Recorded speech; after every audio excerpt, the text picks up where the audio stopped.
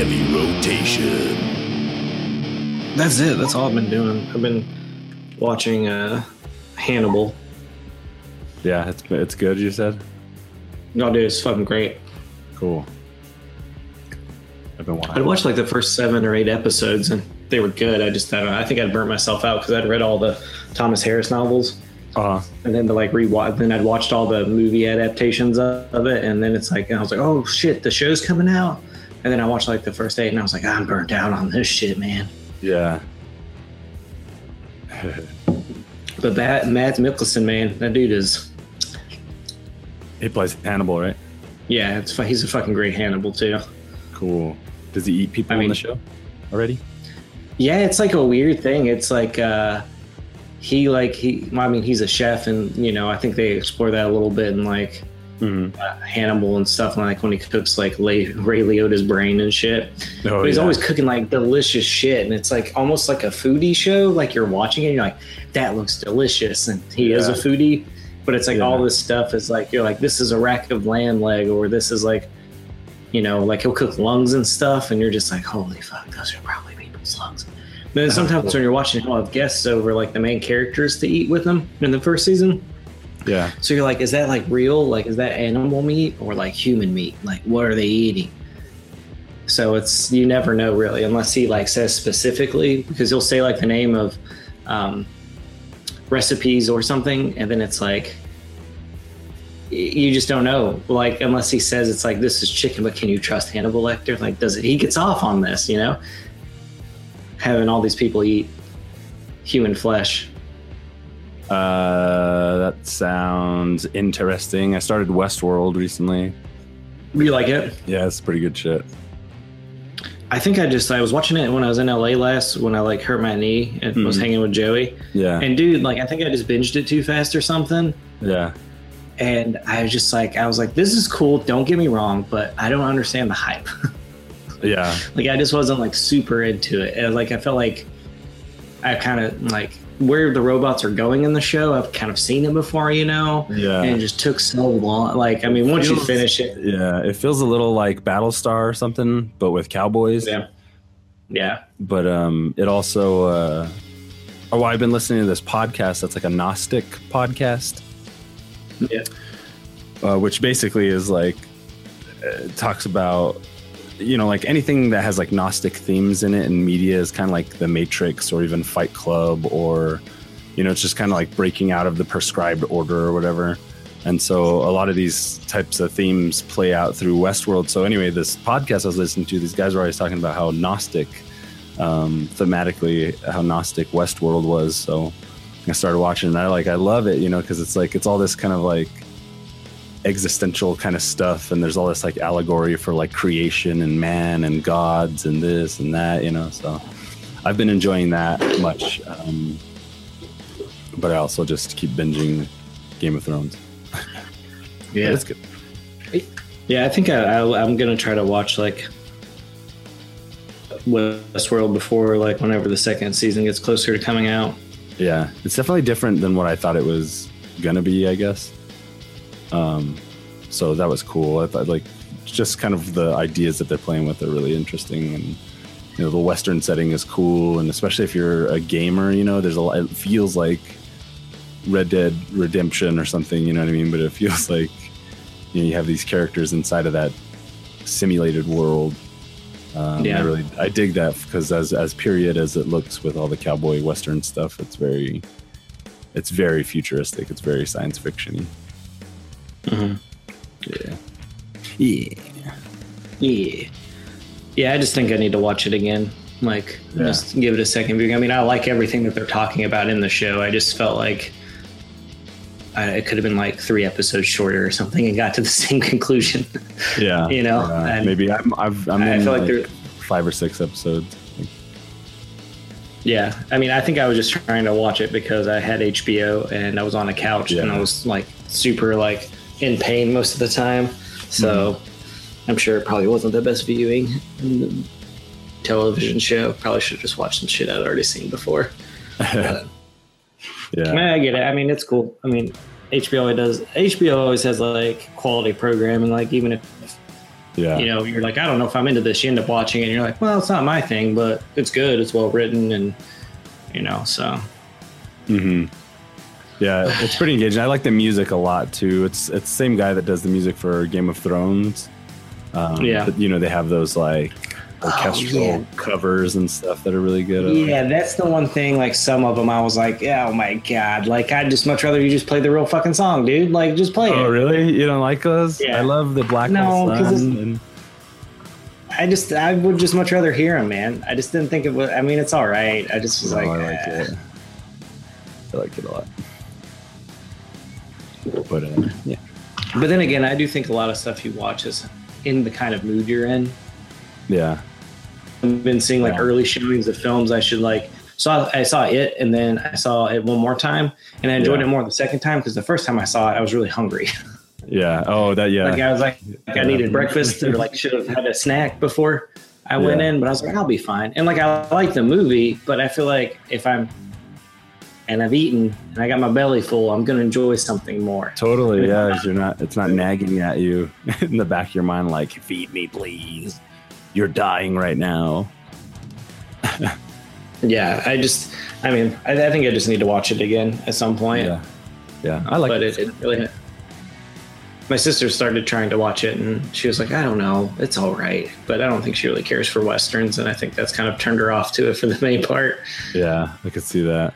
But I'm glad. I'm just personally glad it turned out to be about something that I was really into, because just like you're saying, the hype, and then you know what it seemed to be like, because I didn't know anything about Westworld prior to this at all, except for that it was like an old movie with what's his face, that old guy. Oh shit, anyway. Yul Brynner, yeah. And anyway, so I didn't really have very much interest in it, even when I heard some people talking about like it's so good, but like nobody could ever really explain it. And now that I'm watching it, like it's hard for me to even explain it, or at least the stuff I like about it. So yeah, it was through that podcast and I started watching it. So the first episode I watched, I was like kind of drunk. I came home after having a few drinks, and I was like, I'm gonna fucking start this show right now. And then I don't know, just everything about that first episode, I was like, this is fucking awesome. You know, like it just moved me, I guess, in my drunken state. And it's been pretty consistent. I love Anthony Hopkins. Part of it is some of the dialogue. So like some of the dialogue in Westworld, I don't like. I really don't like. And then some other parts of it I really like. And that Gnostic podcast was playing a lot of like Anthony Hopkins monologues from the show. And I was like trying to find out what movie that was, because it was so fucking compelling. I thought it was a movie where he played God or something, and he's having these conversations about toying with the lives of mortals and shit like that. But he's talking about robots, and then I was like, oh, that's crazy. And then so it all kind of clicked one day. And he's been really great, and a lot of the characters are really good. It's Jonathan Nolan who brought it to television, to HBO. Yeah. Which is interesting, because it's now I'm starting to think like, what bits of is it his dialogue? Like what bits of his dialogue were in the Batman movies that I thought were David Goyer's, you know, or something like that. Yeah. Because there are times it's like kind of cheesy dialogue. Sometimes it's really like forced. I don't know. There's this one scene with these two technicians working on one of the robots, and it wakes up while they're working on its insides, and it freaks out because it thinks it's human from the West. It doesn't, you know, like. Yeah. And then, but you have these guys, and it was kind of like those characters in The Void, where it's like the asshole character, and then the other really asshole character. Yeah. And like, there's just, I don't know, there's just a few things that like they could probably trim the fat on in terms of like their writing and some of the dialogue. Also reminded me of The Expanse, which I'm just gonna take a second to shit on it here for a second. I thought The Expanse was gonna be fucking awesome. It just the way it looked, and I read a lot of things like this shows you that one sci-fi show you're not watching. Yeah. And then every time I've tried to watch it 3 times, every time I just grow like contempt for all the characters in it.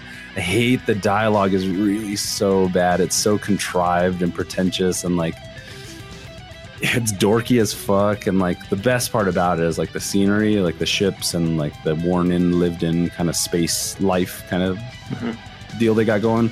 But everything else about it just like really makes me hate it so much.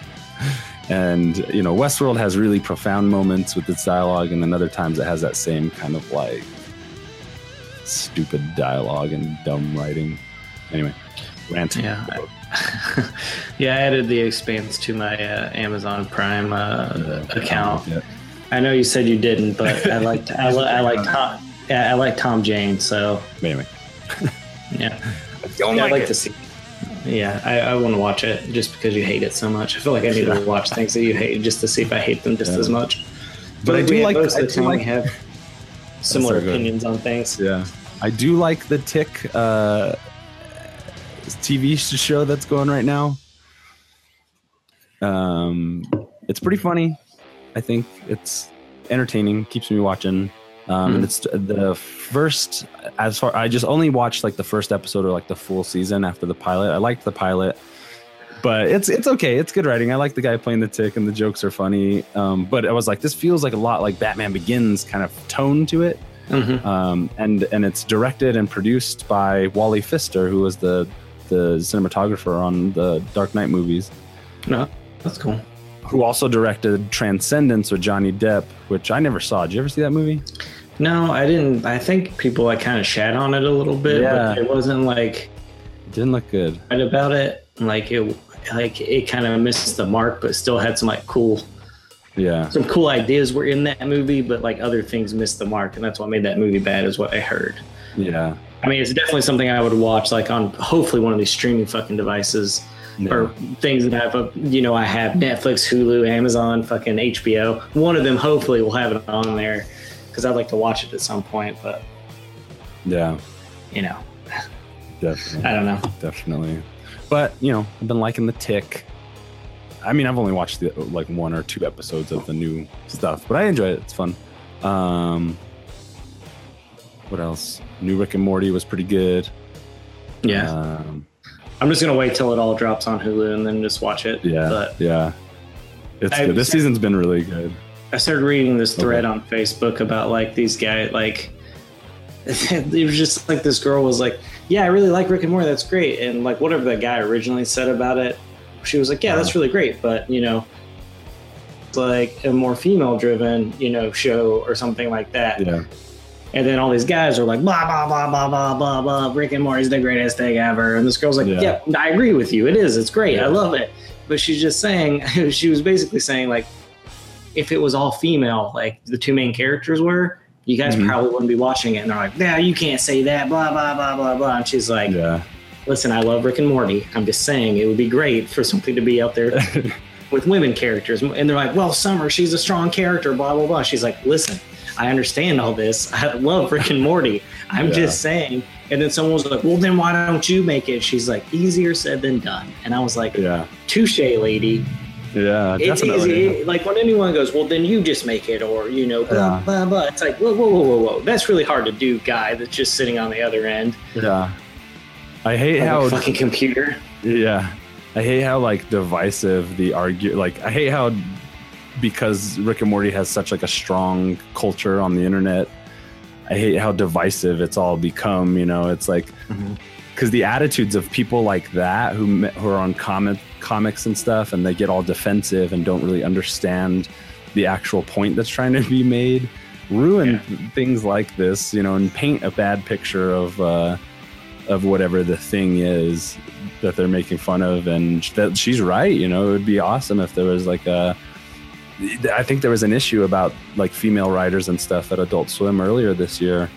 And she's absolutely right. It would be great. And it doesn't make Rick and Morty any less entertaining, is what she was saying as well. And, people just get butthurt. And I feel it's not to get too much on a different tangent, but one thing I found out about the alt-right and how they came to organize themselves was on the internet and chat rooms and pages and stuff like that. And it's essentially just a bunch of 4chan nerds who really, for whatever reasons are falling crippled to their own insecurities and are not, engaging others socially other than on the internet, or feel outcast or whatever, or feel robbed of their whatever. I think the words I've heard one say is I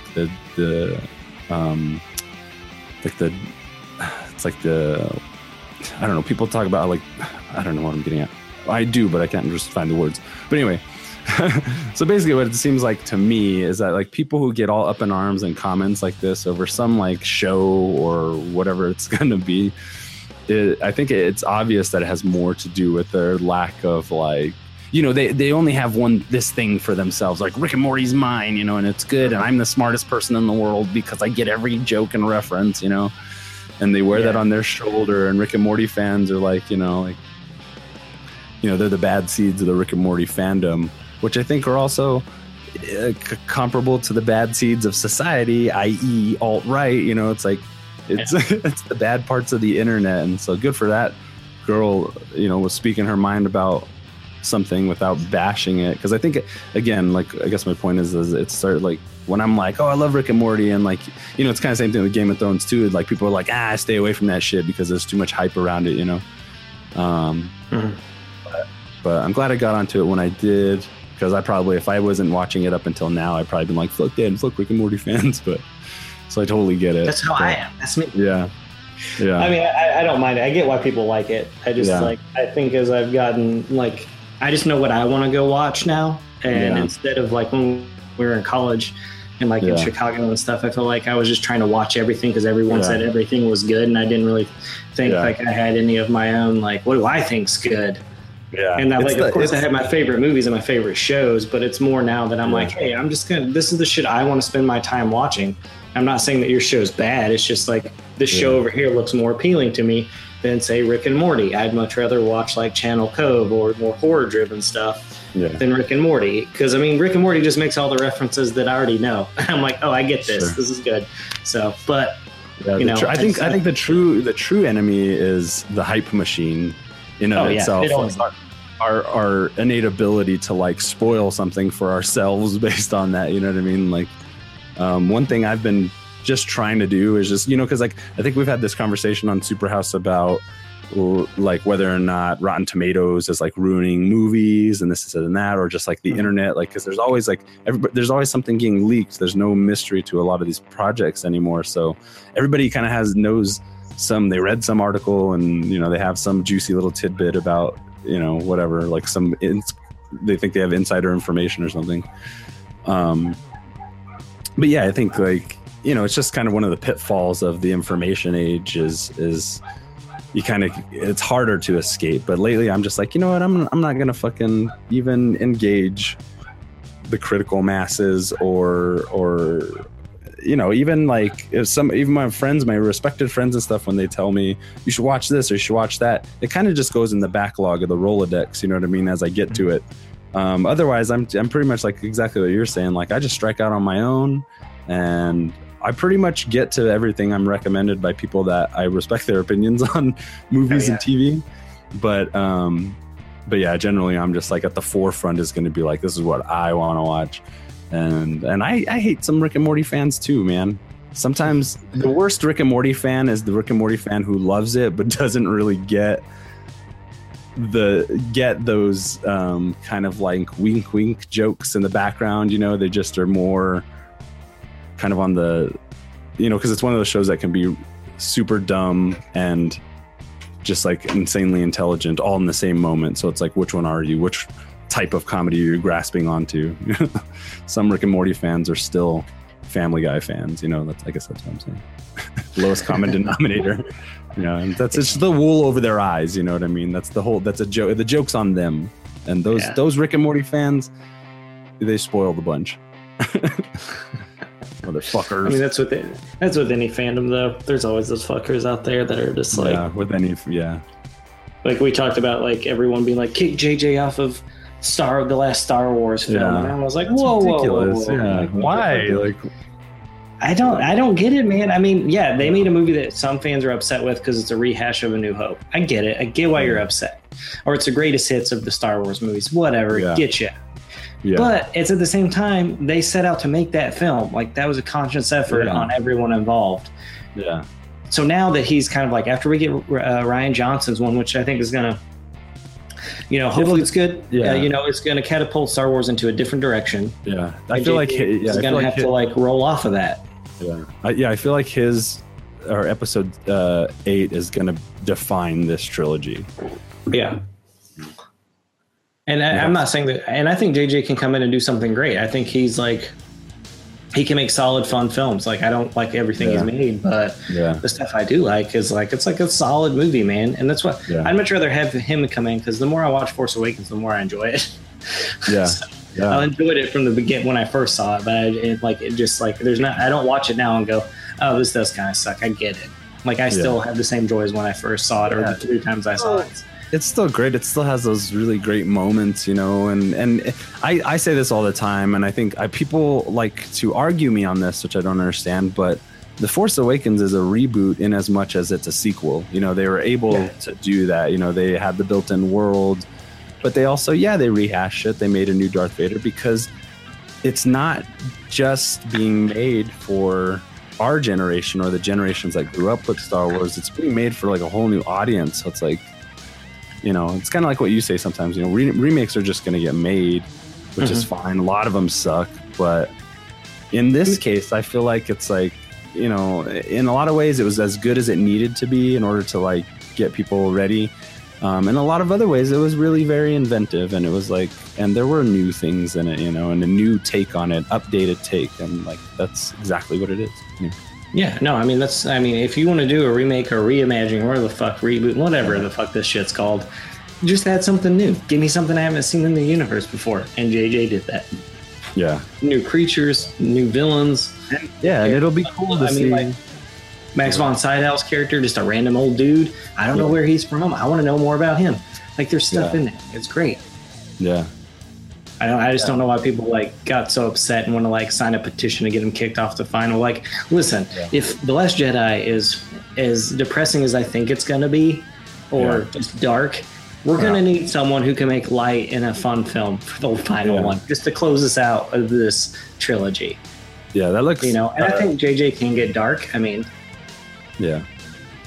so I think he, you know, it's like, it'll be cool to see him round out the series. He's a lot of people don't consider like the workings of how these newer movies are being made, or, you know, anything Disney is doing right now. They have some tried and true formulas that they've, you know, nobody can beat them right now in Marvel and fucking Star Wars, you know what I mean? So it's like, JJ was kind of one of the architects of this entire initiative to reunify the Star Wars universe.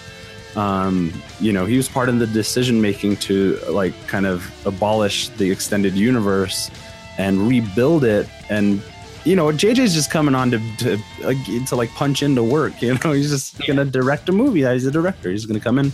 He's gonna direct that movie. I'm sure he'll have a lot of say in it. I think Rian Johnson's gonna have a big handle on the script, in the script process, or does, you know,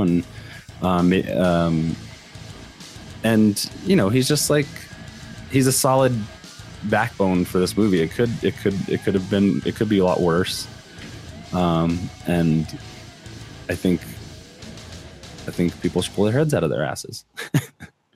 Yeah, I agree. I guess what my point was going to be like the Star Wars story group. You know, it's not just these singular directors and singular writers that are crafting this thing. It's like a group of people. There's 4 of them, I think, all together that are kind of have to stamp off on it. So it's like a council of Star Wars decisions. So JJ is just going to be there in as much as Ron Howard is on the Han Solo movie, like clocking in that day and making the best damn movie he can make.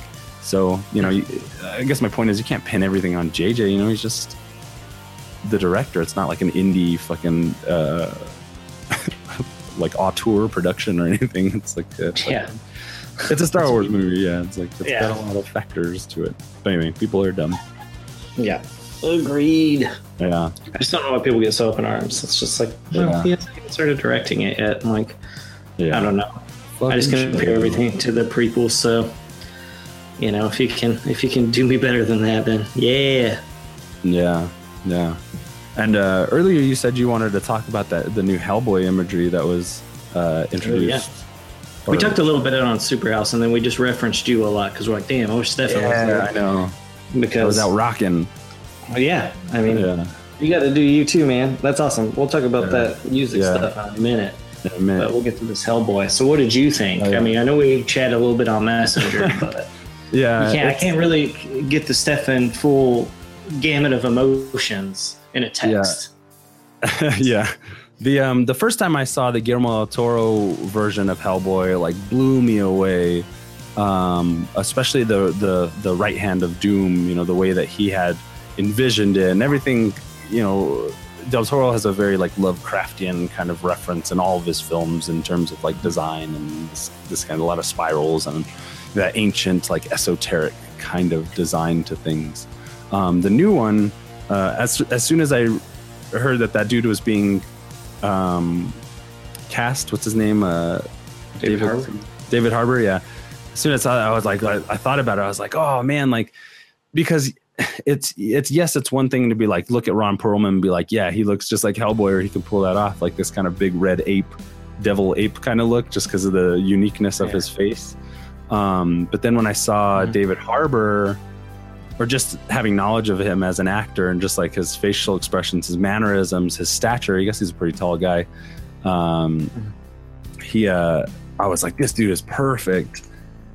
So anyway, jump to the photo that they released, and it's like, you know, it's not too dissimilar from the Del Toro version, other than it seems like it has a little bit more like a gritty realism to it, as opposed to the fantastical kind of design of like I was saying, like the right hand of doom and those magical kind of spiral shapes on his body and stuff like that. So it seemed like they went, I'm looking at it right now, they went kind of just straight comic adaptation, and the right hand of doom in of itself, the differences are like this one looks like stone from an old castle. You know, it looks like something that would have been worn over thousands of years, and it's kind of like glossy.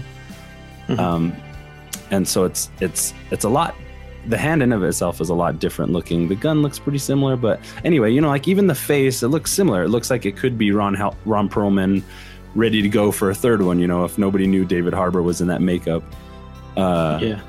So anyway, that let me just say the picture of the first one is like fucking awesome.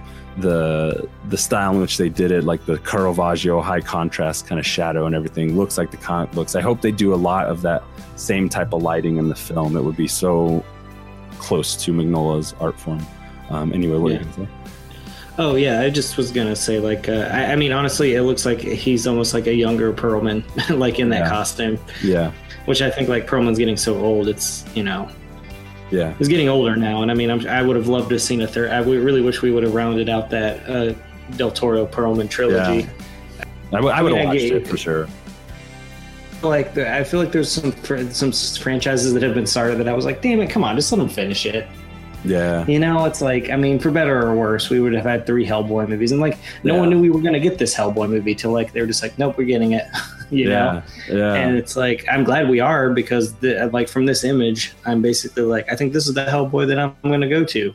Yeah. First, but then I'll revisit the you know, the Del Toro ones, but yeah, I thought it looked dope, man. I on the hand, I thought it had more of a metal look to it. Yeah. But when you get close to it, you can tell it does look like more like polished, kind of like an ore, or something, you know, like something different. But they definitely went a simple, minimalist and kind of different route with it. And I do like that the horn nubs are like different sizes, like one's bigger than the other one. Yeah. Slightly, like you can tell in that black and white photo that Harbour released. Oh yeah, I like the it does seem like that. I like the texture that's on them.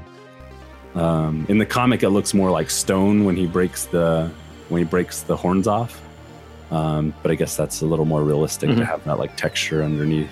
The only thing that kind of bugged me when I saw this is like the long hair on the side. It looks kind of dumb. I hope it's not, you know, this is like very 90s rock and roll kind of hair going here, and it's essentially like a long mullet. So I hope that's just maybe for an area of the movie, and maybe they tie it back like more comic book accurate. Maybe this is just like the raw GQ Hellboy photo where he lets his hair down. You know what I mean? Hellboy, and he's not fighting demons and shit, letting his hair down, being sexy, you know, like. But that kind of bugs me, and it seems like in that concept art as well that they've kind of kept that or that's another photo, I guess, the black and white one. Yeah, it looks like the hair's down. So I mean, that doesn't bug me so much, but I kind of do hope, like you can see in some of the Hellboy art, he's got like a little bun. It's like tied back. So with Mignola being on board and everything, and Neil Marshall, I think it's such a great pick. I'm really excited to see what he brings to the table, and in terms of story, I hope it's more steeped in actual folklore and not like just invented folklore. That's what really bothered me about Hellboy 2. I was like, out of all those comic books and all the crazy freaky stories, bring Baba Yaga in and shit, like, dude, that's what I'm saying. Wolves and the Conqueror Worm and stuff, and then it's like the Golden Army. It's so fucking, the Golden Army and all this stuff. I'm like, there's so much cool folklore that's expressed in those comics, and let alone like the entire world. Let's do some of that. Yeah, I mean, I like the idea of the story of the Golden Army. I've said it many times before that, like, if Hellboy wasn't in that movie, I think it would be like it probably would have done fairly well, but it probably would be in a cult classic at this point if it was just about like some little kids on a venture to Troll Market, and they meet this prince and queen and kind of have to save the day, which I think would honestly be a better, and like, maybe not call it the Golden Army of this giant rope, weird fucking robots that they had to fight, but the general story, and like someone like going into the Troll Market and meeting the Angel of Death. Like, I mean, the thing with Del Toro is great visually. I love all his design stuff, and like, but I agree. Like, I like Hellboy 1 the most. Hellboy 2 is my least favorite. I rewatched it recently. I don't mind Hellboy 2 as much as I did, but goddamn that baby shit, man. Yeah, exactly. Like, that always bugged me, and his man. So much about those. So that's what I'm hoping is like they don't go that Burton-esque kind of, I think I wrote this on one of the posts or whatever, but like there's like a Tim Burton kind of like inventiveness there, where it's, I don't even know how to describe it, but like the cheeky jokes and the weird like, fish out of water kind of stuff. And I just like, I hope it's just a harder edged kind of Hellboy movie, to be honest. The newer one, I hope it takes itself a little more seriously. Not so much so that it's contrived or whatever, but like just enough that we're not bumbling around with like the comedic relief, like maybe a little bit here and there, because there was that in the comics, but I don't know. It just, I want more darkness, definitely. I totally agree with you. Less goofiness. I mean, I think Hellboy should have one-liners, but I think they should be used sparingly. True. Yeah, he's an action hero. He's kind of Bruce. He's John McClane, fighting demons essentially. I mean, there's got to be like a werewolf like staring him down and says something, and then he has a snippy remark, and then he shoots him in the face with a shotgun. That's like what I need from Hellboy. Yeah, I don't need him chomping on cigars all the time, and like Ron Perlman. I love his like the Hellboy that we have right now. I mean, without Del Toro, we probably who knows if we'd even see this version of Hellboy right now. If he had never taken the chance to make those two Hellboy movies. So, but I'm with you, man. I just want all the darkness. I want to see werewolves. I want to see Baba Yaga. I want to see trolls and like, just weird folklore creatures. I really want to see, there's an image that goes throughout all the comics of like little, I forgot what the flower is called, but these flowers like grow out of Hellboy's blood. There was like so much unexplored material in those first two films. And that's why I'm like, that's awesome that those movies were able to get made, because at the time nobody even knew what the fuck a Hellboy was. So now that people are somewhat familiar with it, it's like you can get down to the real meat of it. And man, there's just so many good stories in those comic books and so much good material. I think at this in this time or in this age that we're in, it's kind of maybe not good enough to do like literal kind of translations of things, but at the same time, like draw from some of the more compelling things and then form your story around that. Like one thing that really bugs me about some of these comic book movies, or even like any kind of genre film now, is like I really hate when things feel made up. I like to feel like, that's a really inventive and inspired idea that's like awesome, but I really hate when things feel like, the Golden Army. It's so like, picking out of a hat of names, or not even that, but maybe picking from tiers of names. You pick the very first shallow tier, just the surface of it. The Golden Army. It could have been like the Army of Karnath or something, like go deep.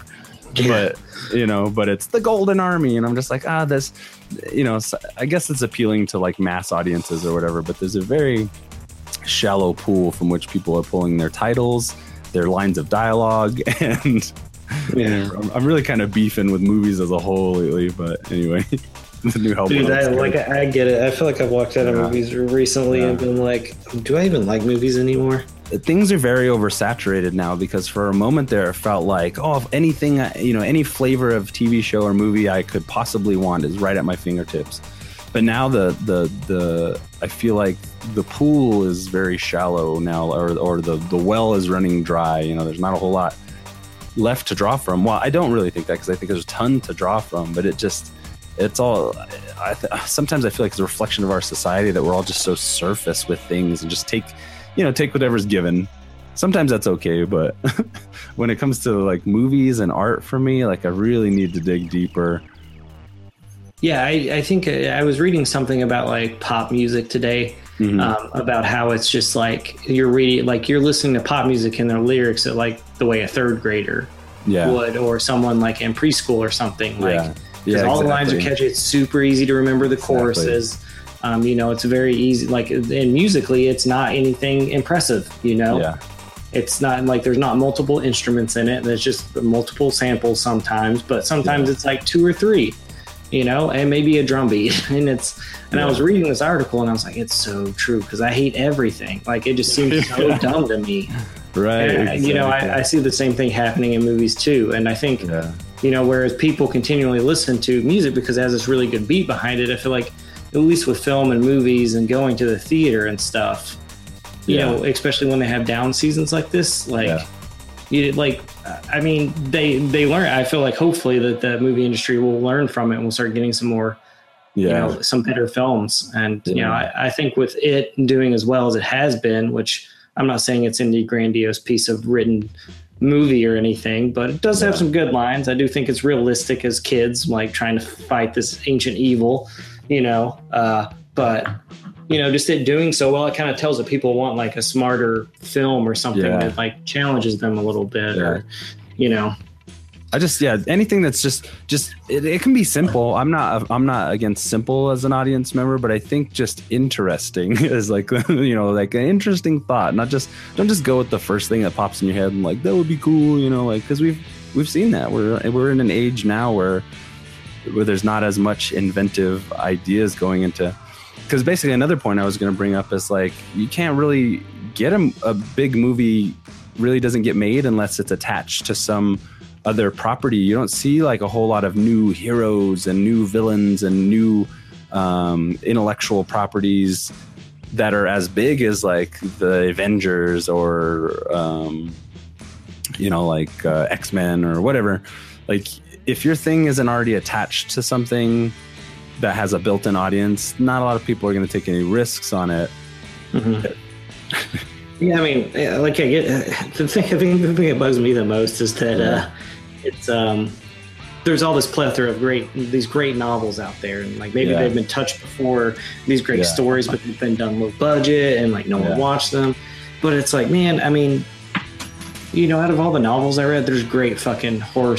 Like, I'm just waiting for someone to go, oh yeah, we can make a horror movie out of this. This would be really good. And I'm like, I've been saying that for fucking years, man. Or just like cool sci-fi shit or cool fantasy shit like that I've read. And it just blows my mind that it's like they have the rights to this shit, because as soon as a book comes out and gets a little bit of splasher, a lot of people start doing are into it.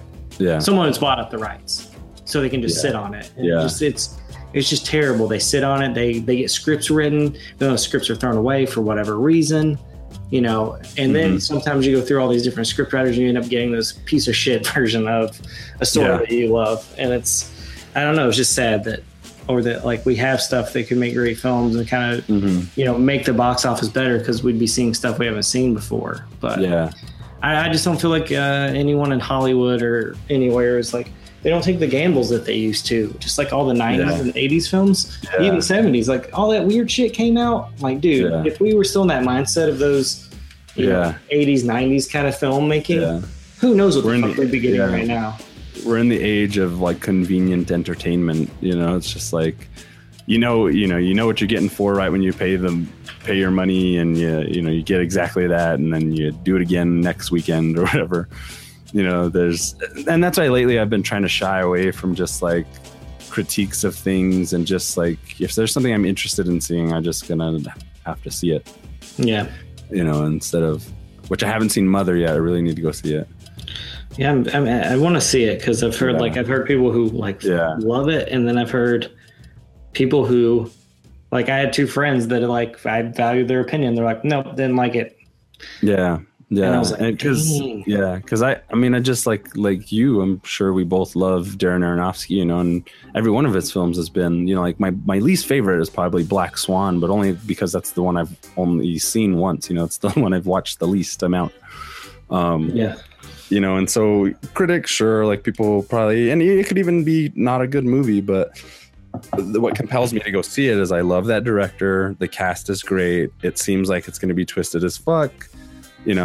So a lot of things, I think you brought this up on one of the podcasts too, like a lot of things get critically panned and stuff when they're released, and then later on find their place. And, people are like, oh, that was really ahead of its time. Or like, we really didn't get that at the time, and that happens so often.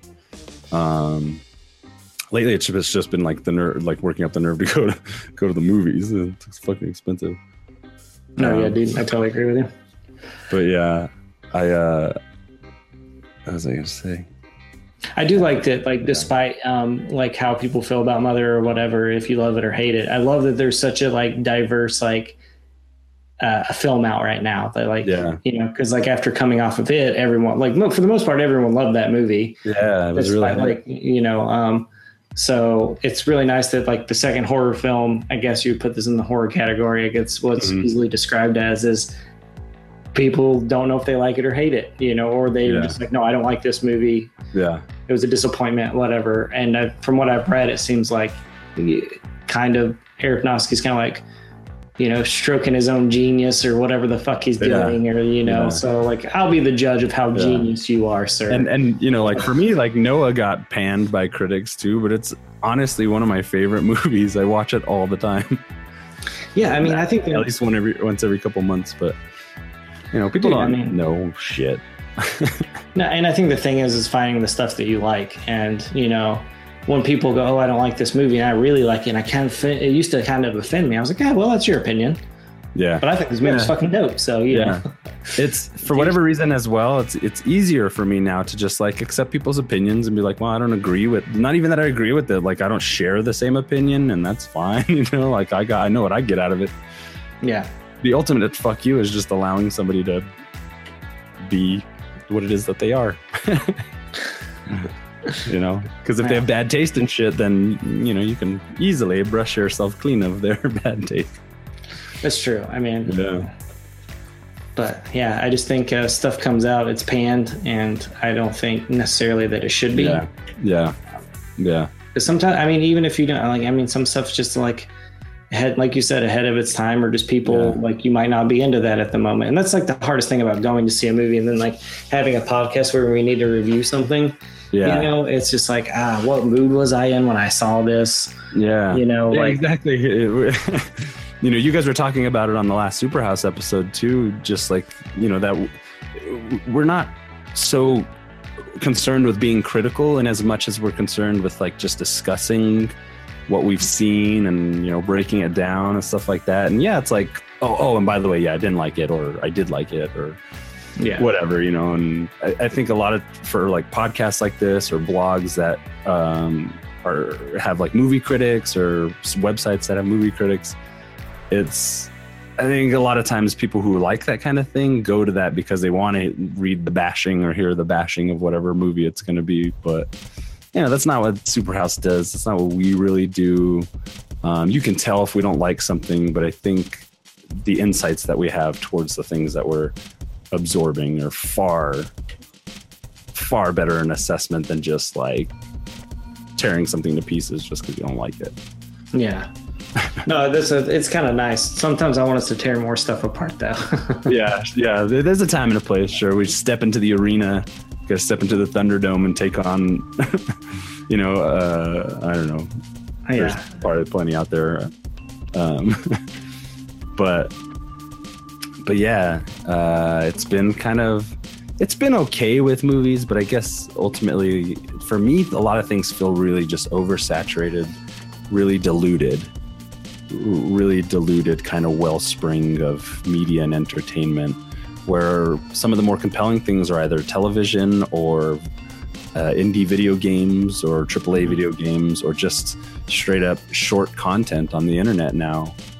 And a lot of the times, like one thing I really love is short films are having like a really great resurgence in entertainment and media, because things like people want things bite-sized nowadays, want like little short clever ideas. So it's like, hell yeah, not only do you not have to spend hundreds of millions of dollars in order to achieve, or well, not achieve, but in order to produce something that can be compelling and that people are gonna probably watch, it's pretty awesome. I don't know. Yeah, sometimes I like the short content, but it's like I watch something and I'm really into it, and I was like, I could have handled another hour of that. Sure, yeah. But that's where it all begins, Yeah. And then those things get auctioned for films and stuff like that too, which is cool. And then they suck. Yeah. Something I'd like to do though is like, one thing, I was working on a friend's set this last couple weekends ago, and just like for the no budget filmmaker, the best route I think to go right now is kind of make a short piece that gets the idea across and try and crowdfund off of that, with materials. Because then if anything, if you don't get the funding that you need to produce more of them, you probably end up having just like a cool short on your hands and then move on to the next thing, and see what else sticks. If you're really passionate about that particular thing, you'll find a way to make it happen. But otherwise it's a nice way to test the waters without like completely investing yourself in like this feature length film idea without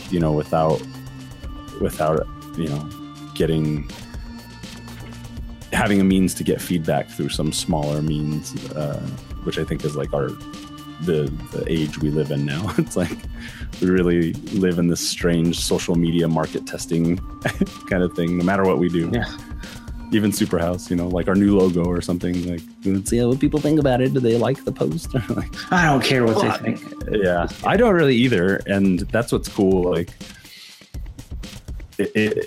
obviously it'd be really amazing to do this kind of thing and get paid for it and not have to work would be fucking awesome. But I also don't mind it being like that break away from, the day-to-day world. And we've done it so much. I don't think the worry of us just like calling it quits and like, it's kind of like a habit now. We've like ingrained it in ourselves just to like put these things out, and it's just like costs us really nothing to do them. So yeah, I think it's a great way to do something entertaining, but you don't have to spend any money to do it. You're just using your time, which time is precious, but talking with your friends about shit you like it's worth it.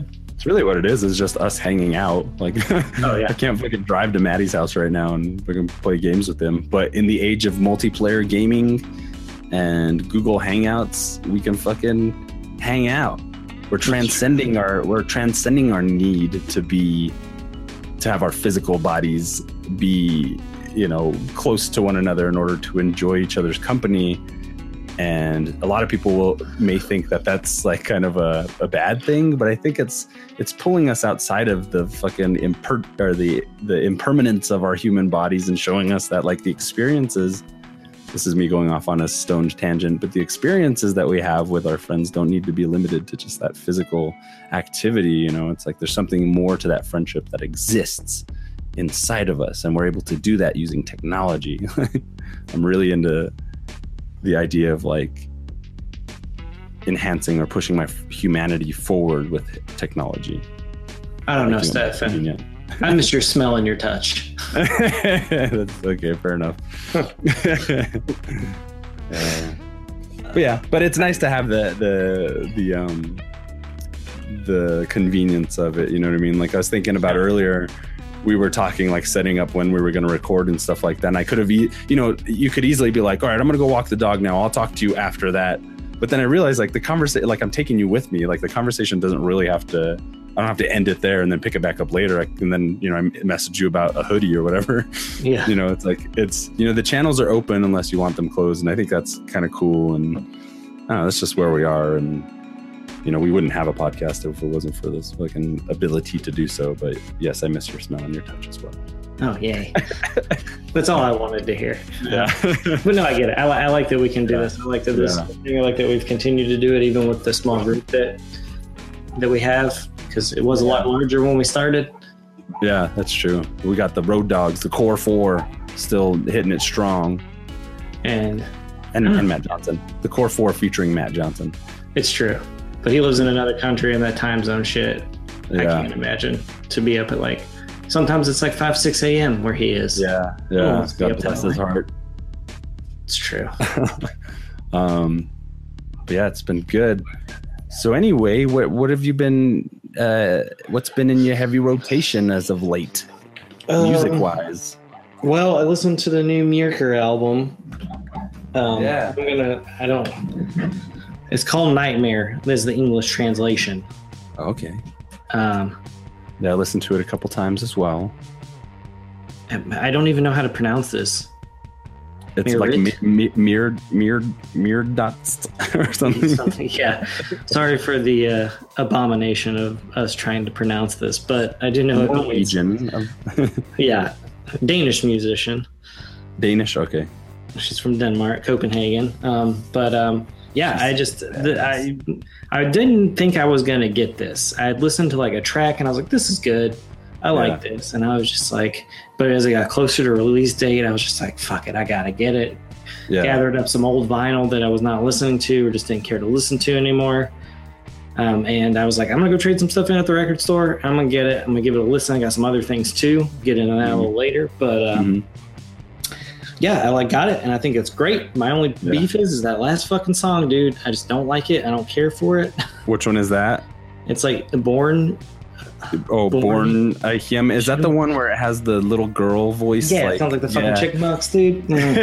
Yeah, I like it in that it made me smile and kind of laugh because it showed like, you know, her dark kind of mischievous side. You know, the whole like, little girls should be seen and not heard kind of thing. And, you know, it was kind of fun in that regard. It felt like like an interlude that would be on a Julie Christmas album or something. So I didn't like hate it, but it's a strange way to end the album because it feels like just like an interlude. Yeah. Is it a whole song? I forgot. Yeah, it's like, I'm looking at the track listing. It's like 2 minutes and 22 seconds. Right. So it's mostly just this talking, right? And then it's strange. I totally get you on that one. I mean, the music behind it's great. Like all the instrumentation is. I mean, if there's anything like, I was just gonna say, the thing I love about this album is like anytime I put on one of her albums, I'm like transcended to like fucking like Norway during like old Druid times. It reminds me of Game of Thrones. I was so into it right now. Yeah. And that's one thing I really like about her music is that I don't feel like I'm really listening to anything that sounds like that normally. Yeah. You know, like this is probably like the only thing that sounds like something from an old world. Yeah. And I was really like, when I was listening to it before we got on here to discuss what we discuss at Heavy Rotation, music mainly. But I was like, man, I really love her two full lengths just because I don't feel like if there's anything I hear like this, it's like pop. It's like Mumford & Sons, but you really don't get like, you know, because they do play that kind of old style, kind of like folky kind of shit, but it's like pop, it's like popular. And then it's like, you know, like it's fancied up to make it pop songs and shit. But I feel like all of her songs are just like, they come from this other world that like, you know, I wouldn't get because I live in America. I don't know what the fuck they listen to in Denmark, you know, but I love that she used all these different weird. Well, it's like that, but then it's not too. Yeah, true. Know, like, I just think the instrumentation that she uses, and I know she plays a lot of her own instruments. I don't know how much she plays on this album, but I know the EP she released, she played like all of them except for the drums. So, and I'm sure the more popular you get, the more talented people you can have come in and fill in strings and shit like that you might not be able to do. But I just think it's a beautiful album, man. It's great. I definitely, I don't really think it's as black metal as her first album. but it's still good, man. Like I just, I think she's kind of finding her niche of like the mix between because if you follow her Instagram or anything, she's always like out in the woods and shit and like being around animals. And I really get that like from her music. Like I don't feel like it's because it would be easy, because I feel like when she first came out, people were like, oh, you're just trying to get into the black metal thing because you're a girl and there's not a lot of girls. And it's like, why is that a bad thing? Like, if you make some dope ass black metal, then like, let's amazing. Yeah, let's just fucking go. But I feel like this album, like, I feel like she wanted to prove something with M. And in this album, it's like, all right, well, I proved it. I can play all this guitar shit. And I can fucking, black metal with the best of them. So here's like what I really want to make. And I think that's, I think what she's doing on this album is like what she really wanted to do with the first one. But I think she had to, felt like she probably had to pay some cred. You gotta get that street cred. Which I love too, because she's as a black metal musician, she's fantastic. Her real name is Amalie Brun. I hope I'm pronouncing that right. I don't even try. She's the most gorgeous and beautiful, wonderful, elvish woman I've ever seen in my life. I'm just kidding. I mean, she is really amazing. But this album does play out a little bit more like a Chelsea Wolfe. Chelsea Wolfe is on this album as a featured guest, which is cool, which is really cool. If I can love Chelsea Wolfe. But it seems more like this is like a more personal kind of expression and adventurous. I'd even liken it to like, what Grimes does. Not the same type of music, but like the same type of expression where there's a lot of experimentation. I still need to listen to the album a few more times before a lot of things stick, because I've only had like 1.5 listens. Loved it all. It's all my type of shit for sure. But, the nuances of it, I'm not expressly familiar with just yet. But one track that stood out to me on Spotify, there's the deluxe version, and it has this. You probably haven't heard this. I bet if you bought, did you buy the deluxe version? No, I didn't. I love that. I want to talk about the deluxe version versus artwork versus the normal release. Oh yeah, I hate the normal release artwork. I think it looks terrible. I just don't care for it. But I like her, so I'm gonna listen to it. But that deluxe fucking artwork is dope, man. Like, why the fuck wouldn't you use that? Yeah. Like, oh, so good. I love it too. But no, I've only heard the official album, not the extended, like the 4 or 5 extra tracks that were released on that second LP. Yeah, I'll send you one track. It sounds more like a Bjork song or something, like kind of like it's a little bit more electronically influenced with some piano. It's more like a Chelsea Wolfe song. It's called Death by Days. And I'm trying to look up whether or not it's a cover or what really the story is behind it, but it's like it's a different direction that we've heard her sing in her previous albums, but I just like am in love with this song. I'll send it to you via Messenger. But the Wikipedia doesn't really have too much on like any of the bonus tracks or whatever, but it's just this really great kind of like anthem of solitude, and it's got that kind of like doom folk haunted kind of electronic ambient kind of sound that a Chelsea Wolfe album would have. So when I was listening to it, I didn't realize it was a bonus track. I was like, man, she's trying all kinds of crazy shit out. But that track for the listening audience, Death by Days, I think it is. Yeah, Death of Days. Check that shit out. That's just a great piece of music, man. It reminds me of, I don't know what it reminds me of, but lots of things. But it's just some good shit. And so I played that over and over today while I was walking my dog in the park. Kind of put me in that mood, that I think Baroque is the kind of like music that has that very like Lord of the Rings or Game of Thrones feel to it, medieval kind of feel to it. It's like a Baroque style of music, I think they would call that. But that's my shit. And directly after I was listening to that song, I went to fucking YouTube and looked up Mastodon's White Walker song that they have for Game of Thrones. And it was like that same type of music, it's just got, even though it's, I don't know, it's just got that medieval feel to it. And I'm so into that, especially if it's dark, like it's my shit. No, yeah, dude. That fucking White Walker song doesn't sound like, if I didn't know it was like right. If I'd heard that song and didn't know Mastodon did it, I don't think I would put two. I think the guitar would give it away because it definitely sounds like a Mastodon song. Not trying to jump too far ahead, but we should talk about their new single Toes to Toes. Have you listened to that at all? I think I did. Yeah. I don't remember. Yeah. So anyway, like we'll just jump there anyway. 1 second. Sorry. Yeah, go ahead. She does have 3 English title tracks on here, which are her first 3 English songs, because most of them are just in. Yeah, is that Death of Days is one of them probably? Yeah, but the other one's The Serpent Crown and Funeral, which are really good. And Funeral has Chelsea Wolfe on it, which is a great fucking song. Chelsea Wolfe's like their 2 vocals together on that track just complement each other so fucking well. I heard that, and then I think I did hear the other one that she is. Yeah, because she's on one on the B side, so I listened to that one too. Yeah. I really need them to create a band together and just release an album every 6 years. Yeah. You know, like when they're not doing their own shit, just like be like, hey, here's just this band that we made up and it's just us singing. And I'll be like, oh my God, this is fucking beautiful. Gothy Baroque duets and shit. That'd be fucking awesome. Dude, sign me up. I'm ready. Take my money. If you need to kickstart that shit, here, I'll give you like $100. Let's do this. They're a good pair. Yeah, great record. I think if anyone remembers listening to when we reviewed M forever ago, years ago, it's just a good follow-up. And if you enjoyed that, you'll definitely enjoy the new one. It's not any great departure, but it definitely shows growth and definitely more instrumentation and a little less black metal. So if the things that took you out of the first record were the big black metal stuff, you might enjoy this one a little more. But I love all the black metal, so I'll take it if it's got it in there just a little bit, and then I'll take it if it's got a lot. So whatever you want to throw at me, but great record. Check it out. It's a really good album. I agree.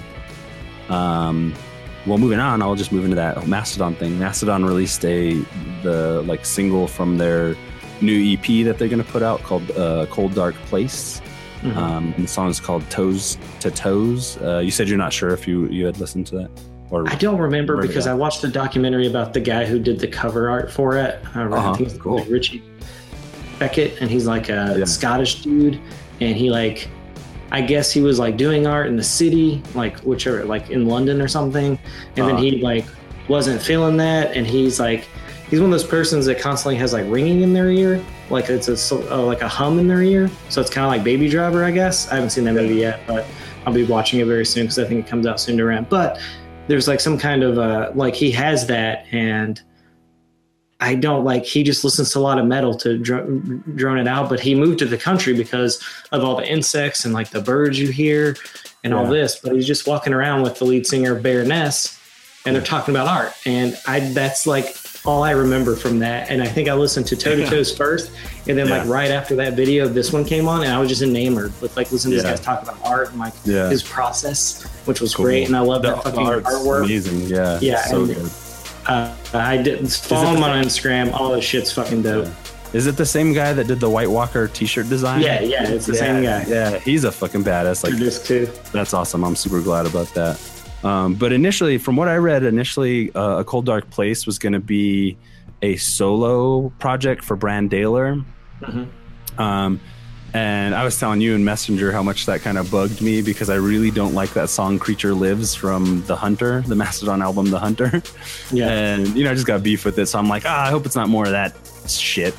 And then so my first listen to Toes to Toes, I'm like, it's exactly more of that shit. I hate it, But then I saw there's a performance video, an in-studio music video of them recording it and stuff like that. And watching that and seeing all the different musicians, where they jump in to sing, where they jump out, where they jump in to play music, it's it seems maybe it started as a Brand Daler solo project, but they're all pitching in, and it's Mastodon, and that's probably why they decided to release it as a Mastodon EP.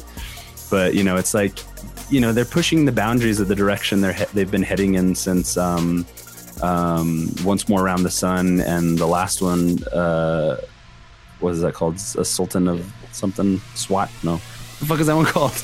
Emperor of Sand? The Captain of Sand? Yeah. The Captain of the Desert? Emperor of Sand. It seems so what's cool about it is it seems like they got a little looser, basically, with Toes to Toes. And they're, Brent Hines is just rocking out. He's playing rock and roll. He's playing some blues guitar on this one. And, the singing is not so dark and heavy, although there is some of that there, so that performance music video that I watched of this song, I'm gonna probably watch it again after we record. But that shit, I was like, all right, fucking, I cannot wait for Cold Dark Place. I'm so excited about it now because it is different and it might be more of that Creature Lives stuff. But I decided, maybe I don't hate it as much.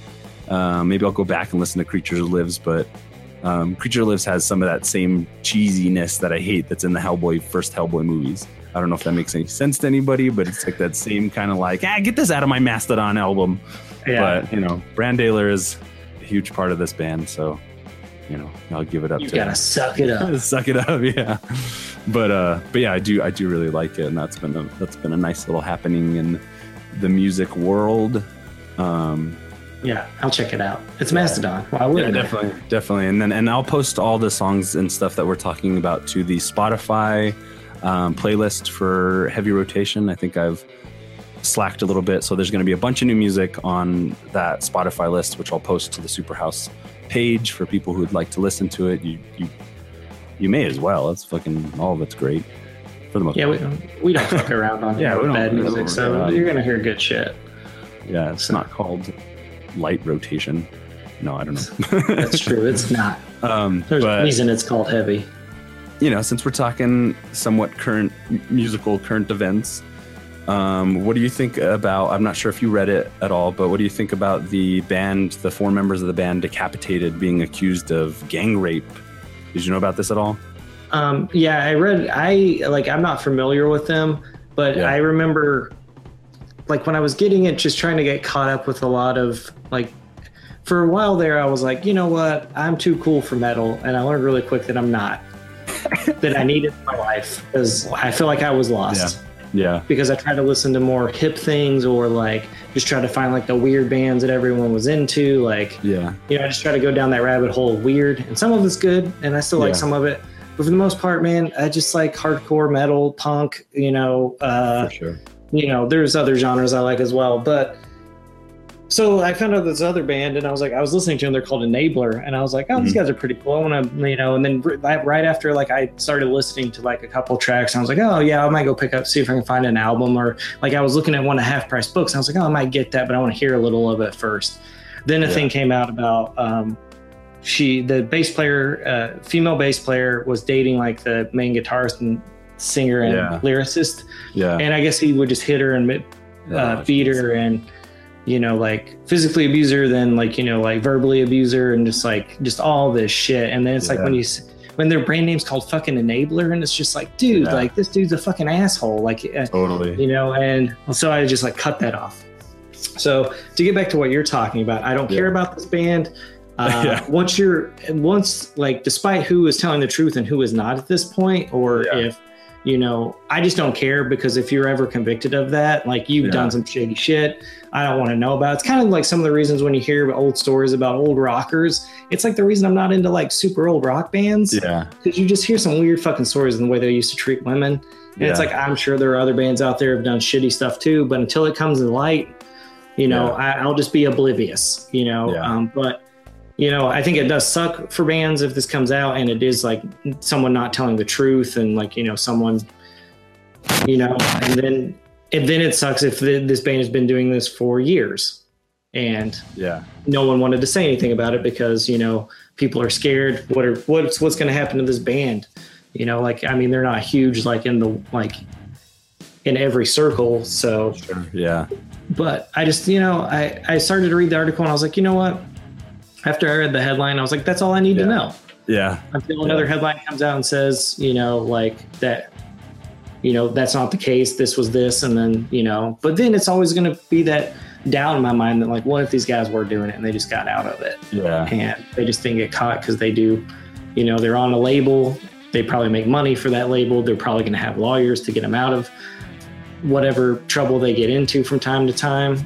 You hear about it all the time with bigger acts, and I'm sure with smaller acts, they also get the same kind of treatment. So, I just won't listen to them, and that's fine. There's a lot of good there's a lot of other good metal out there. So yeah.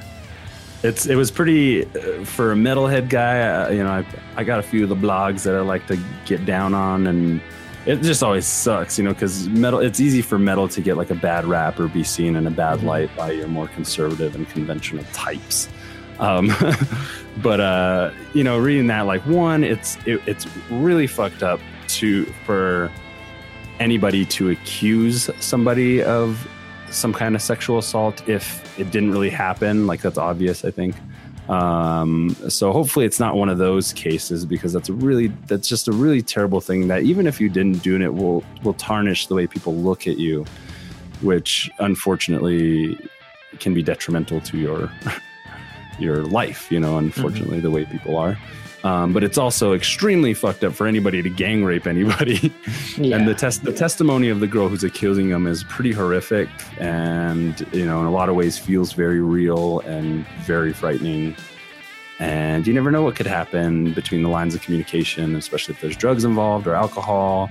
And on tour, I'm sure it's very, you know, there's a lot of loose activity, you know, happening in and out of these types of buses. And, you know, a lot of thing with metalheads, I think a lot of the street cred comes with a lot of what people think the street cred comes with as being like a metal fan is like how hard you are, you know, listen to the hardest shit. I live the hardest life.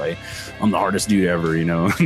I'm not somebody who particularly subscribes to that kind of notion. I don't need to be perceived as hard or whatever, or like I live a life of suffering and pain in order to validate the way that I act or the way that I look. So you know, it's hard enough for metal fans, basically, was what I'm saying. It's hard enough for metal bands. I hope some kind of truth comes to light around this situation, because it's just really terrible. If they did do it, I hope they are locked away and rot forever. But if they didn't do it, I hope that this woman gets her just desserts as well. But in a lot of ways, she may have already gotten that. So it's really hard to say. It was interesting to see Nergal from Behemoth, which is a band I really like, talk about it and just be like, you know, all we have right now is the accusations, and if they're guilty, then they're guilty, and it's really terrible. But as of now, you know, the whole process is that they're innocent until proven guilty. So everybody should just refrain from, you know, demonizing them just yet. So terrible shit. But current events in music, in metal, you know. It's called heavy rotation for a reason. I'm looking at the blogs. In other news, another piece of news that catches my eye is Wolves in the Throne Room is streaming their new album in full before it drops on the 22nd. If you're fans of Wolves in the Throne Room, it's some good shit. I'm going to see them on October 22nd. Which is going to be really exciting. They haven't released an album in 3 years, and they haven't toured in probably a little longer than that. So pretty tight. One of those bands I always thought was fucking really great in college, and, you know, they're still going, and they're still making some, what I like to call American black metal. Probably I'm not super familiar with them. I've listened to a little bit, but they're coming here to Cincinnati soon, so I thought I might go check them out, because where they're playing at's a pretty dope venue. It's where I saw Baroness and Youth Code. So, and I really like, if they play in the place where I think they'll be playing, it was a really cool venue, really intimate, but like also still had that kind of like, you know, kind of like you're seeing them in a shitty bar, kind of, but a little nicer, and the sound and the stage is better. But I don't know, because I think I've seen someone like they have another place for bands to play too. So. Either way, but I might go see them. Cool. And before we move on to what's in our current heavy rotation, one more bit of news. News-ish item. The Black Dahlia Murder has released 2 singles from its upcoming album. What the fuck is it called? It's got a cool name. It is called... Hold on, I'm pulling up the page.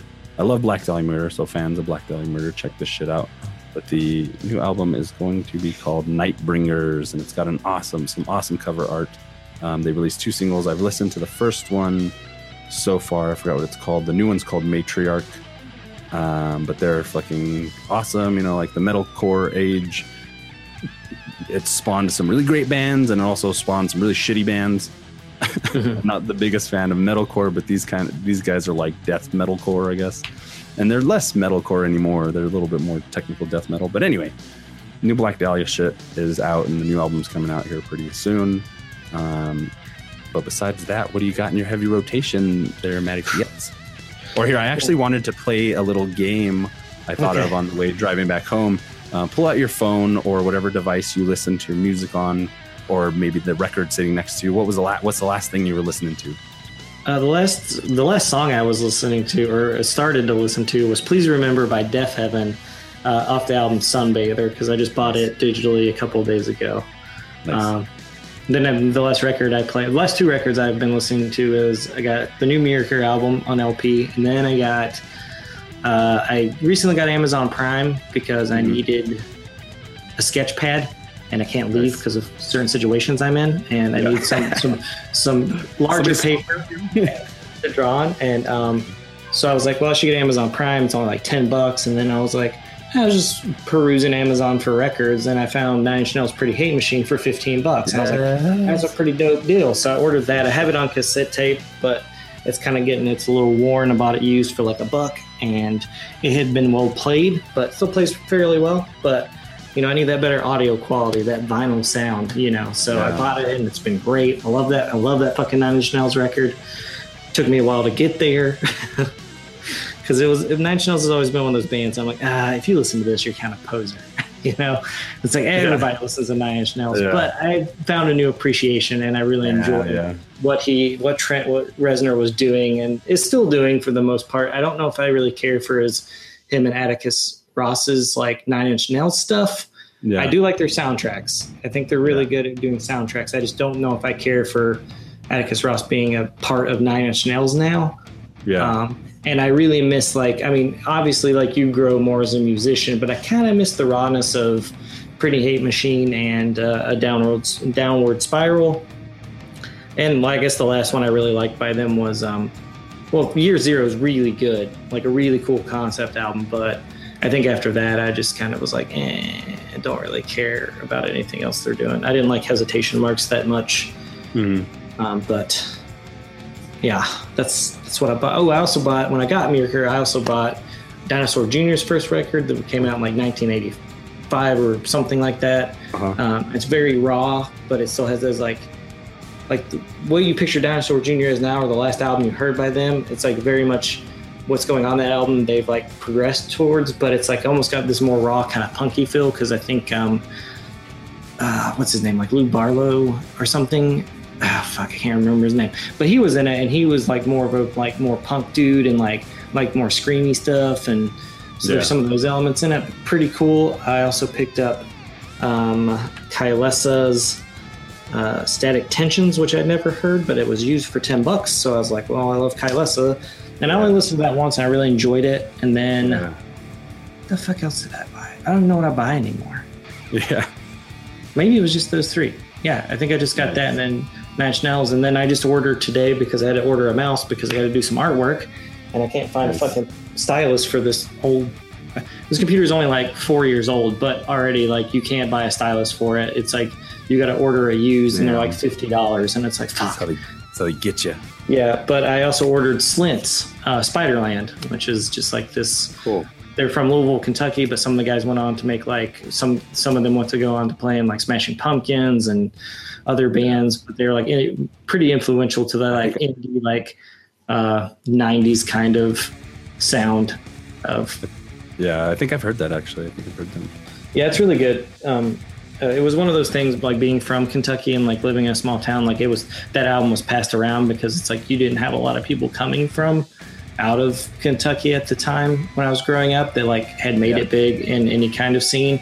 So even that it was kind of an indie, and I think they only made 2 records and then broke up, but it was still one of those things that your friends had, and you're oh, you got this Slint album? Oh shit, let's go listen to it.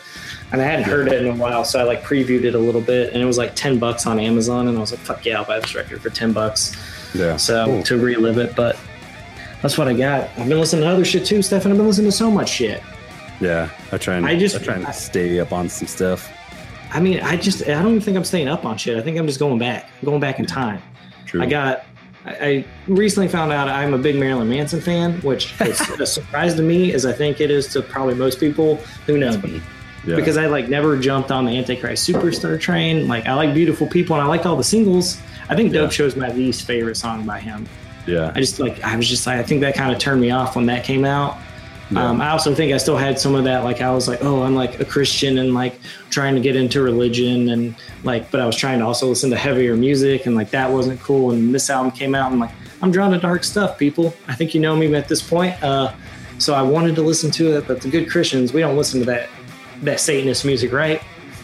But you know, I did pick it up on CD, and I think that album's fucking. I think he's making great rock pop music, man. It's just hidden under fucking layers of like just, you know, dark music. But I also got Hollywood, which was like, I guess, it's like I was just kind of gauging people's like favorite albums by him and just kind of going with like, it was either going to be this or Mechanical Animals, and I went with this one because this cover looked a lot darker. And that album's great too, man. I love it. Some of the songs are like kind of bare bones, but he's saying some cool shit. And I've always thought Marilyn Manson was a pretty ahead of his time and a smart dude. Anything I've ever read that he's written about any kind of like anything that's going on in the world always seems like he's very knowledgeable. And I've heard that about him. He's very smart. And, you know, the more I listen to his lyrics, it's definitely like, this is shock value. This is the Alice Cooper of the 90s. And he did his job very well. And, you know, he still makes music today. I got really into The Pale Emperor, which he released like a couple of years ago, which had a more bluesy feel to the metal that he was doing and a more like soulful kind of thing. But pretty cool album if you guys want to check out some different kind of Marilyn Manson. And then I bought Joy Division's Unknown Pleasures. Nice. And that album is so fucking good. And I love Joy Division so much, but sometimes I forget. Yeah. But that's what I've been listening to. It's been a lot, and it's basically been going between Deaf Heaven, Marilyn Manson, and Joy Division, and MYRKUR, and Pretty Hate Machine. So nice. Yeah, I remember there's a song off of Hollywood. It's like Teenage something, or I think it is. That shit's. Oh no, the Nobodies. I really like the Nobodies. It was on the movie soundtrack. I forget which, but I really love that song. I like some Marilyn Manson too. I like Antichrist Superstar for sure. I remember when that came out, it was one of my friends was like really into it, and so he never stopped playing it. But yeah, I don't hate on Marilyn Manson. He has his ups and he's had his downs. But generally, like you're saying, he makes some pretty good like dark pop kind of stuff. But my heavy rotation has been, what has it been? Last thing I was listening to was a song called Starless Age Enshrined by the band Spirit Adrift. They're like kind of a stoner doom harmonic, like stoner doom. They're kind of like Paul Bearer. They're really good. But yeah, they're like Paul Bearer and Chemist and that kind of sound. But they put out a new song and it's a little different. It seems like they're trying a little bit of experimentation. That was cool. The new MYRKUR we were just talking about. And then I found this album called Kodama by a band called Alcest. Yeah, that album's so fucking dope, man. I bought that so good. Yeah, I think it was like $6 on iTunes. I was like, sure, because I was looking for more stuff like Deaf Heaven, that just kind of droney, like kind of shoegazy. I guess they call it like unofficial, like dark gaze. So I've just been trying, and Wolves in the Throne Room are part of that I love genre it as well. So much. But that album's so fucking good, dude. Yeah. It's really good. I love that kind of sound. Same thing what you're saying about Deaf Heaven, and I love the new Ghost Bath album. The new Ghost Bath album. I've listened to it quite a few times. It's good. It's my shit. Dude, I can't get into that Ghost Bath, man. Yeah. I think it's interesting to me. It is. I mean, I listen to it. I just like. It's like pop black metal. It's so weird. It is weird, man. I don't know. I definitely think it's one of those things I definitely will go back and listen to after a couple of years, and I'll probably dig it. But it's like my current trend of music right now won't allow for it. Yeah, for sure. I get you. I've been enjoying that. The new Galacticon 2, the new Brendan Small album. Brendan Small of Metalocalypse Death Clock fame. If you like that stuff, if you like Death Clock and home movies and you like his style, Galacticon is very rock opera. It's space rock opera. But it's got some amazing guitar work. He's such an amazing musician. It's really fun. I've listened to it a handful of times now. Got to still listen to it a little bit more. Some of the rock opera tones to me, or some of the rock opera-ness to it, kind of bugs me because I'm not big on the idea of like rock opera. It's not my thing so much, but I love Brendan Small, and it's pretty heavy. It's got some great songs on it. The other album I've really been liking is called Wall of Sound by Marty Friedman. ex-Megadeth guitarist, I think, rhythm guitarist. And this is a badass fucking instrumental metal album, and it does a lot. It ventures out into different genres and stuff, and kind of plays around with production techniques. And he's just a bad motherfucker, man. He's an amazing guitar player, and the album has some really great tracks on it. And I think for the most part, other than like older stuff, that's pretty much what I've been listening to. I like the band Bloodbath. I don't know if you've heard of them. They're pretty good.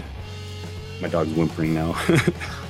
And Monolord I'm kind of getting into as another band. They're really doomy and drony. They're kind of more like Sun. They're like Sun if you sped up their songs a little bit. Your little puppers. Yeah, she's attention. That's pretty much been my heavy rotation, as well as my recommendations. There's always a ton of good music. I love Spotify has this recommendation, so I usually try something out every day, something new. Or if I'm bored as hell, I'll fucking look up the best new albums of 2017 and shit like that. But generally swimming in the black waters of metal. That's true. But yeah, anything else you want to leave off with? I think I'm pretty good. I got to go to martial arts here in about 15 minutes. Cool. Yeah, no, I think we've covered a lot. Yeah, for sure. It was a good combo. Still there? Yeah. Sorry, there's some Hellboy news. The cathedral in Wells let them film some stuff. Yeah, that's cool. The headline I read said something like they wouldn't let him, or they allowed them to film there after they found out that Hellboy was like a heroic character. I remember Hellboy got, I forget if it got banned or they just had to change the title in Malaysia just because they're a very religious place, and demons and monsters and shit walking around and being heroes and stuff they were not having back when the first movie came out. Yeah, so whatever. People are stupid. Get on the Hellboy train, people. Right. No shit. Don't judge a book by its devilish cover. Its hellish cover. Don't judge a Hellboy by the hell he comes from. Yeah, it's not his fault. Yeah, that's true. So that's cool. More Maddie and Stefan interests as heavy rotation progresses, as well as a ton of music and music discussion. Check out that MYRKUR album. It's some dope shit, and all the other music that we've talked about, which once I get my lazy ass to do it, I'll put that shit all on the Spotify playlist and share that. But I think that's about it for me. This is Stefan of the Superhouse Podcast signing off. This is Maddie from Superhouse Podcast. See ya. Ow!